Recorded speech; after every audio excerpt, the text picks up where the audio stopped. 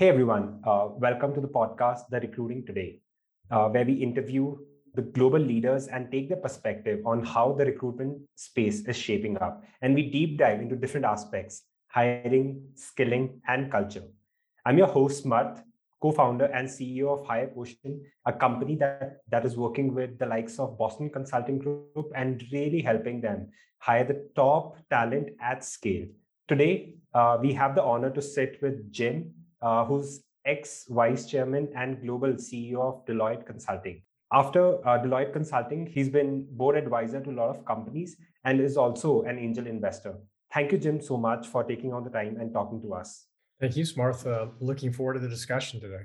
So, Jim, before we get into the specifics, I think what would be helpful for all of us is to understand a bit more about your experience in the consulting world, your move to the capital market, and also a little bit of story. What led you to where you are today? It's a bit of a circuitous journey. I wasn't one of those people that when they were in college said, I'm going to be X, by Y. And so it's been a bit of an exploration. I grew up in a family of physicians. I was a bio and management science major. Couldn't decide between business or getting a medical degree. And I think that was probably a precursor to consulting, meaning I could never really figure out what I wanted to do when I grew up. I ended up working a couple of years. I got accepted to business school right out of undergrad, but worked a couple of years just to make sure that I really didn't want to go the medical route. And so I did that and then ended up going to business school. And in that, when I went to business school, consulting was still pretty early in its maturation. And so I didn't know much about it. I ended up doing it as a summer intern with Deloitte, and then ended up going there full time. But I have to admit, when I joined, I said, I'll do this for 2 years, and then I'll go do something else. I really wanted to start my own company, and as I kind of joke now, I only missed it by 30. I ended up staying 32 years, and what I realized was that in consulting, I could reinvent myself about every 3 to 4 years, and not have to leave companies. And I consciously kind of pushed myself to, always seek the next challenge, next opportunity while I was there. So I had, a wide variety of experiences. But I will also tell you, I avoided every management role for about almost 20 years. I just didn't want to. I love consulting. I love working with clients, senior leadership teams on their strategies and transformation, and that's really what I like to do. I finally got cornered by the executive committee to take on some roles, and then was asked to be CEO when the firm really needed to reset its strategy for the next 10 years. I was blessed by growing up with some great operators. They would acknowledge that. They knew how to run a business, they knew how to make money, but they didn't feel comfortable that they'd put the company on a path for sustainable growth. And so that's why I was tapped. As part of that journey, I got really interested in innovation and the emerging technologies. Now, that's back in about 2010, 2011. And that was a big part of our strategy, was really starting to think differently about how we went to market with different partners. And more we saw that the innovation was happening earlier and earlier. And that there were some really exciting things going on in that space. And really, to serve our clients, we couldn't just deal with the big players. We had to be thinking ahead in terms of who were the emerging players that were going to be, instrumental to their stack going out a few years. That's a long way of saying that's how I kind of ended up where I did. We have mandatory retirement at Deloitte. I had been running the U.S. and then global practice for 7-8 years. Had a strong team. We were 3 years into our global transformation at that point. And I just felt I was ready for the next chapter. And for me, my next chapter, I'm not a golfer. I love my family. I want to spend a lot of time around that. I'm giving a lot back to the academic areas where I went, UCLA and UC San Diego. But I also knew I wanted to stay engaged. And so I've pivoted now to working with several VCs and a couple of private equity firms and companies that are like yours, right? They're early in their gestation, tremendous innovation, but they're trying to do something big and bold and aspirational. At the same point, they're trying to deal with growth and scale and all those things that I've had the privilege of doing in our own business or with clients for many, many years. So that's kind of where I am today. My kids say I failed retirement. I said I didn't retire. I just created a second chapter, and it's a different chapter because I don't have to worry about generating $3 billion of earnings at the end of the year, but I get to coach and advise and mentor a bunch of really smart, energetic, talented people that are driving, I think, the next stage of growth and innovation across the globe. Very, very interesting. And so what makes me really think, and that's my next question to you, you talk about building this 10-year strategy for Deloitte Consulting. And then we're all aware that at your time as the global CEO of Deloitte Consulting, it was the fastest growing business unit within the firm. Help us understand a bit more of the mental model that you use to scale so fast. Yeah, well, look, first of all, I'm a big believer in strategy and kind of having to set a direction of where you're headed. And then a lot of scale is providing the right, focus and energy aligned around similar things. And so we were pretty prescriptive in terms of where we thought the opportunities were across, industry verticals, clients, alliance partners, global, and then got really good in terms of allocating our investments and prioritizing our times in those areas. But a big part of it is around talent. When I did this with clients, when I did it with our business, I came to understand that the biggest constraint to growth was leadership. And to have leadership, you need strong pipelines. And in our business in particular, I think in virtually every business, it comes down to the people. In our business, we were a talent business, and I never forgot that. So having robust pipelines of the best talent with tremendous capability that could fuel kind of the engine was a big part of it. But it started out with a very, very good idea of where, I sat down, we were about a $7 billion practice globally at the time. And I sat down and I said, I think we need to be 20 billion by 2020. And, I hit a lot of jaw drops that people thought I was crazy, but then I started to architect out the dimensions of us that got there. And we basically prescriptively worked that. But a big element of that was around talent and having talent models and capability models and starting to unlock different, pipelines of talent to be able to get there. And help us understand a bit more about the different pipelines and specifically in the context. So I read an article in the Washington Post where it talked about hiring long-term unemployed people and emphasized on using unbiased screening process for it. So if you could help us understand the importance of correctly screened candidate before you hire, and what is the future of this entire mental model that you see? Yeah, there's a lot to unpack there. Let's talk first about the White House work, which was, at the end of the financial downturn, you had the situation. I can't remember the exact date, but if people were out of the job market for 12 months, the likelihood, 12, 18 months, I forget the exact date, but the likelihood of them ever being able to re-enter and re-emerge the market was virtually nil.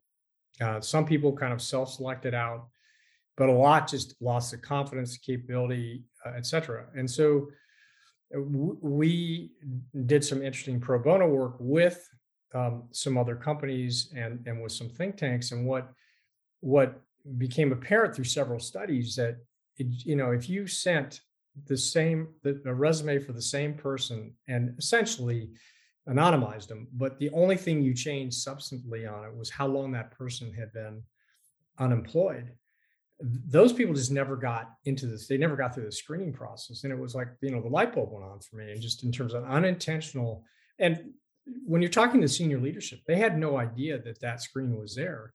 But the reality is those people never got there.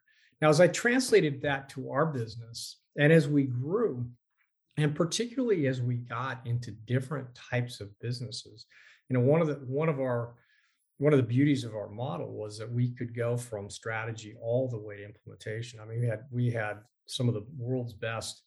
We had the third largest strategy practice globally. We had the second largest human capital practice, and we probably had the third or fourth biggest technology practice. And we competed at the top for all of those spaces. Each of those models and the different offerings underneath them require different types of talent, which has to be sourced from different pipelines. And what we found, Smarth, was particularly as we started to pivot all the way from campus and doing a lot more experienced hire, that the experienced hire pipelines weren't geared necessarily to get to the diversity of talent that we needed. And so we had to really start to rethink. We could get enough candidates from the traditional past, but they weren't getting us to the diversity of talent that we wanted. So we had to start thinking differently about where we would source, and then, really start, thinking differently about how we brought people into the practice. In our world, going back to when I joined, we had kind of two dimensions. A big part of it was capability. Do you have the capabilities to actually thrive and succeed here? And a big part of it was fit, right? Do you have the right cultural components that you need to be successful with us and with clients? And so what we found is we had to tailor those models, capability models, a little bit depending on what kind of offering. And I think one of Deloitte's secret sauces was the ability to put together, like, brilliance comes in all different shapes, sizes, forms, etc. Right?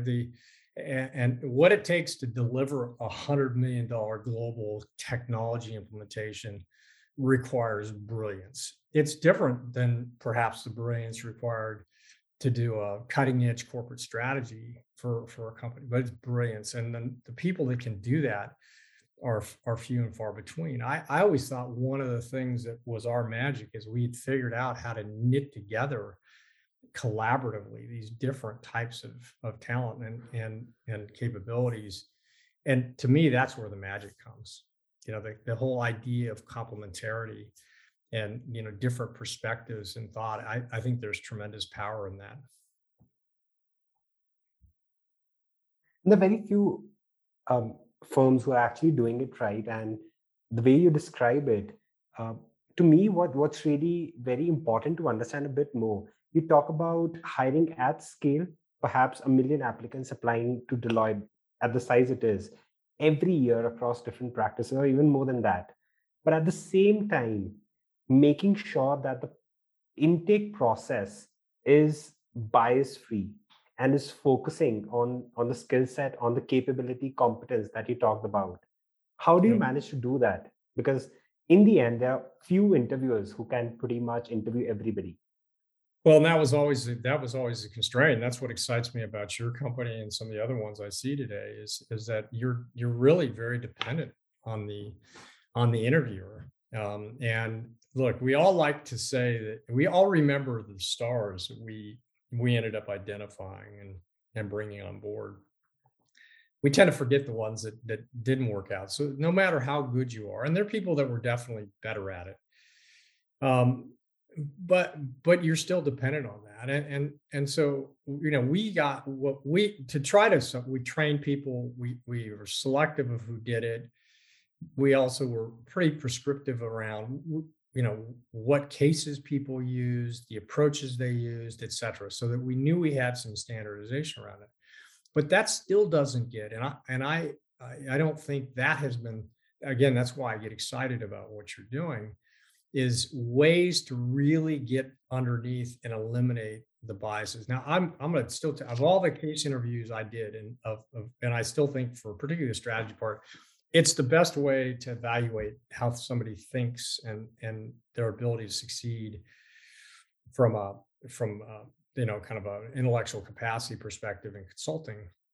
The best person that ever did it had no formal kind of certainly had not worked for a Fortune, as a business school, had not worked for a Fortune 100 or Fortune 500 company, and she was a PhD in dance, and she just crushed it. But if you looked at the resume, right? If you looked at the resume, she would have never made the screen. I was one of the ones she bid for, and so that always stood out to me. That said, you have to really kind of get behind the cover to try to understand that. And that's what I get excited about with some of the things that you're doing and others are doing around that, to really kind of get behind what does it take, what are the capabilities that really unlock that will predict success. I think there's an element around this too, Smarth, which is just as important, which is how do you based on the capabilities, once somebody's in, right, what do you need to continue to complement and develop them around so that they become that full, in our world, consultant, have the capability to really thrive, because everybody comes in with gaps, right? What you don't want to do is have somebody like the long-term unemployed who just gets excluded because of some criteria, as opposed to really kind of getting hey, they've got the raw material. Doesn't mean that they're fully formed, but based upon that, how do we actually now help that person get to the next level and continue to thrive in their career? That makes sense. Yeah, I 100% agree to it. In fact, when we have these sessions with our clients, one of my biggest advice to them is, look, it's a competitive market. It's talent war out there. Go after the under-recruited pool. And if you have the right screening methods, if you're objective in your entire screening process, you would end up finding hidden gems that no competitor is able to find out. And that's so you bring those talent, you nurture them, help them understand the strengths, gaps, keep it as transparent, as objective as possible, and then invest in fulfilling their gaps, and then pretty much help them grow within the organization. So in that way, you're really also investing in their personal and professional journey. Yeah, no, look, And that here's what you find is you have to start to go to different pipelines, and you have to go earlier. I go, when we were really and again, we're all about talent. I mean, to me, it's you want to find the best talent wherever they are. You can never find enough, and in our world, you're always trying to increase the talent level, right? So when you really start to open these up, again, I come back to the standard places you would go. They can get you enough candidates to fill the number, but they're not going to all the places to necessarily get you the best candidates. And so having some way, to one, identify those pockets, and underneath that, figure out where, how can I tell within this pool, these people are really going to thrive? If kind of adding the right water and fertilizer from a development standpoint, they're really going to thrive. That's gold. That's absolute gold if you can do that. And I spent a lot of time with the business school at UCLA, and all the academic institutions are now going to be faced, particularly with these standardized tests go away. How do I start to find, and they're all trying to do the same thing in terms of access and kind of broadening the input pool of pipeline, but how are they going to go about now really assessing those people that can be really talented, raise the bar, but are probably from places that they wouldn't necessarily go, and particularly without the standardized test. And we all know about the bias. There's been a lot of talk about the bias in the standardized test to start with.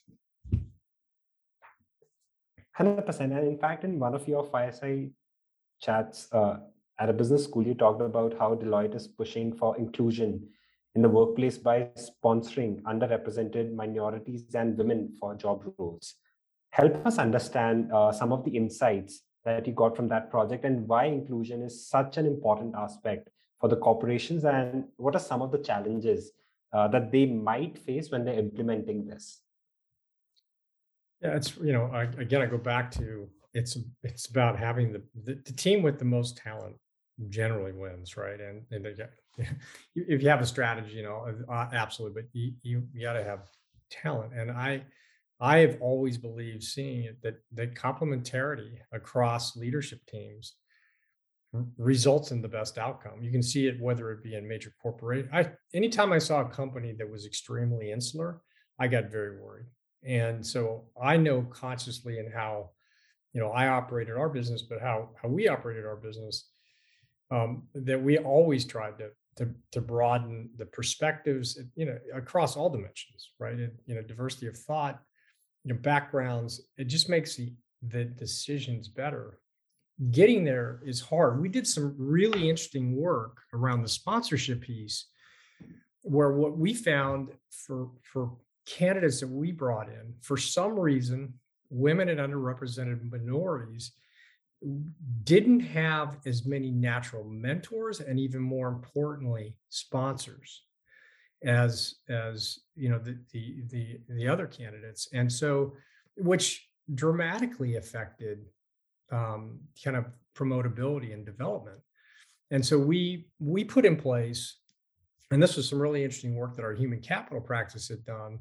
And so, we put that into practice. Had one of my partners who was leading our diversity and inclusion, Terry Cooper, she had just retired, tremendous partner, and she really spearheaded it. And what I found is, yeah, you have to have that, but you also have to make it a priority at the top, and then you have to have somebody like Terry who really just kind of she really leans in. And we did this across. So we started first with our partners and managing directors, and then pivoted on down through the practice, but really went through and said, who's got the right kind of sponsorship and mentorship, and then kind of in a really concerted way built that in. But it really came from that insight that for some reason they don't, and without it, your path to promotion, to filling in those gaps, to getting those opportunities, are just not there. That makes sense. Yeah, it does. And in fact, we've seen another trend. It's also a lot of candidates would apply to the companies being well aware of what is the kind of process they have to go to. And if the brands are able to build a perspective that we're very bias free, we focus only on the competence capabilities, then the entire setup becomes very welcoming.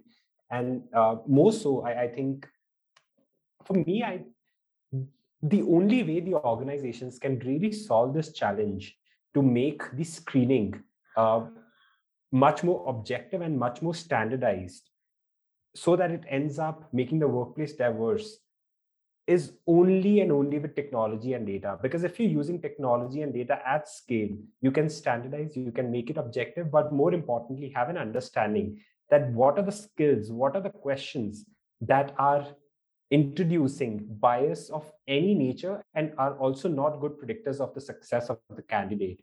And fundamentally, we have to take this skill, this question away. Yeah, Smarth, I think you're absolutely right. I mean, and I think this goes across virtually every business, every vertical, and every dimension, that technology and data are allowing us to do things that we just weren't able to do 5 and 10 years ago. And look, we had a standardized process. We had different talent models depending on what part of the practice we were bringing into. Those talent models were consistent across the globe. There were really defined capabilities required to go from one level to the next, et cetera, et cetera. But the chink in the armor, even with standardized approaches to recruiting and defined places that you went, and with standard cases and standard behavioral event interviews, you're still dependent on that individual, right? And so even the best, and we were as good as anybody at this. And we put time and energy into this long before I was a partner. I mean, this was kind of built into the fabric of who Deloitte is. And a lot of big firms are this way, where they're really trying to do this. But you need some different tools to really unlock what's here. And that's where I think the opportunity with data and AI is. Now, you got to make sure that you're not introducing biases into the AI either. So you have to really be objective around that as well. But it does allow you to really get past that one kind of chink in the armor, which is, no matter how defined and how, you're still down to that individual and that individual's interpretation. And that's even if you see the candidate. I mean, the way we you source candidates, before anybody ever talks to them, you have those, like we talked about with the White House, where people are just getting excluded based on different criteria. So I think there's a real opportunity that just wasn't there years ago, in an area where, I think it's becoming even more and more important, and become elevated across not just firms like ours, but I think all firms, to start to deal with this issue. Yeah, and you've been on record to say the biggest challenge for innovators is bringing their ideas into practice at large scale. Now that you mentioned that this is a revolution in the human capital, human resource that we're headed, what are some of the hiring industry innovations that you believe are addressing the problems and scale, and what could be the challenges to implement them? Well, I think your company is a great example of one of the companies I've seen. First of all, I'd say that there's just a ton of interest and innovation happening in the human capital space. I think is driven by all the things we have been talking about. Your company intrigues me just for the reasons that we've talked about, which is the ability to, at scale, identify different pockets of talent, removing the bias, but really understanding what are the capabilities that are predictive of success, and really what are the gaps that need to be filled beyond that. I've seen some other really interesting companies that have been kind of complementary to what you do, where they were built. One was built particularly looking for where there was inverted demand, where there's more demand than there is supply. And how do I go unlock pockets of talent based on capabilities that can essentially, that you can go to find candidates that may be different than what would be traditionally on the resume. And they've kind of mirrored that into things that identify capabilities of success. And so I think that's really interesting, and they have a ton of kind of proprietary data around that. I've seen another one that was built around workforce of the future. The idea was initially that so much of work as we've defined it is changing. And so you take, and we did some of this work early on when I was still at Deloitte, where we started to look at companies, and based upon the impact of technology, what percentage of their workforce was going to, the requirements to do the work was going to change. And it was oftentimes in the 40-50%, depending on what the job classification was. So the question is, how do you take an existing workforce and pivot them to be positioned to deliver on the new job requirements? And nobody wants to go rehire an entire workforce. There's obviously going to have to be some change, but how do you start to now look at that footprint and start to put in place development roadmaps for people that want to make that change, start to fill in, here's the things you need to do to fill the capability gaps to position for the new job, not just your current one. And then frankly, the part of that was for people that couldn't make that transition, is how do you actually help prepare them appropriately to get a job, and help them get a job if they decide to leave. So those are some of the innovation, but there's so many going on right now. I think all driven by the conversation we've been having, is people are trying to get access to more and better talent, and trying to unlock kind of non-traditional pockets, and identifying within those pockets who are the people that will be future stars and future contributors to our organization. Yeah, and I think that is what drives us at Higher Quotient as well. In fact, personally for me, what is really satisfying is to see that a lot of people who otherwise wouldn't have made the cut, top consulting firms, top SaaS companies, are able to get into the organizations based on their competence, just because the filters that the companies are using are the right ones. And and I've been a trainer myself. I've trained many working professionals and students to crack top consulting firms. So when you see right people getting the right opportunity, that is very, very satisfying.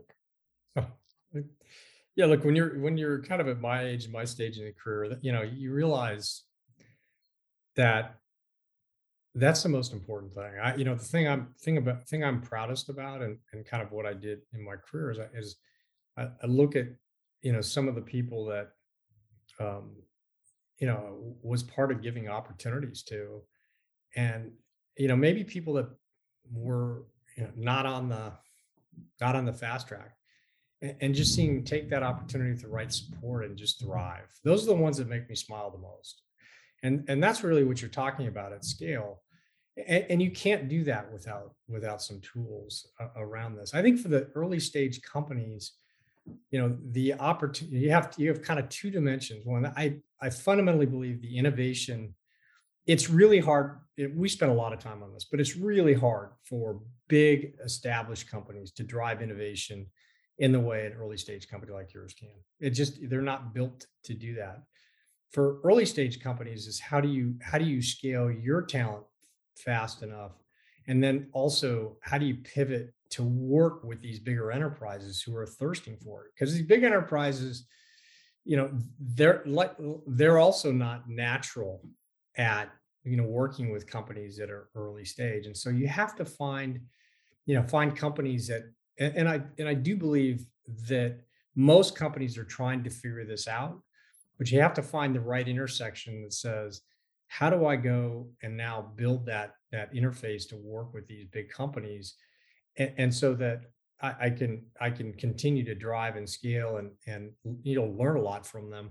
At the same point, have them not crush you, right? So I've seen one of the clients I worked with, many years ago before this really happened, and they would, whenever they worked with an early stage company, they ended up buying it because they were so over demanding in what they expected that essentially they were driving the roadmap, which essentially meant that the company was their own kind of internal development group rather than really being a stand-up organization, which is, I think part of what SaaS has done is I think unlock that a bit, but it's still a challenge that you'll have.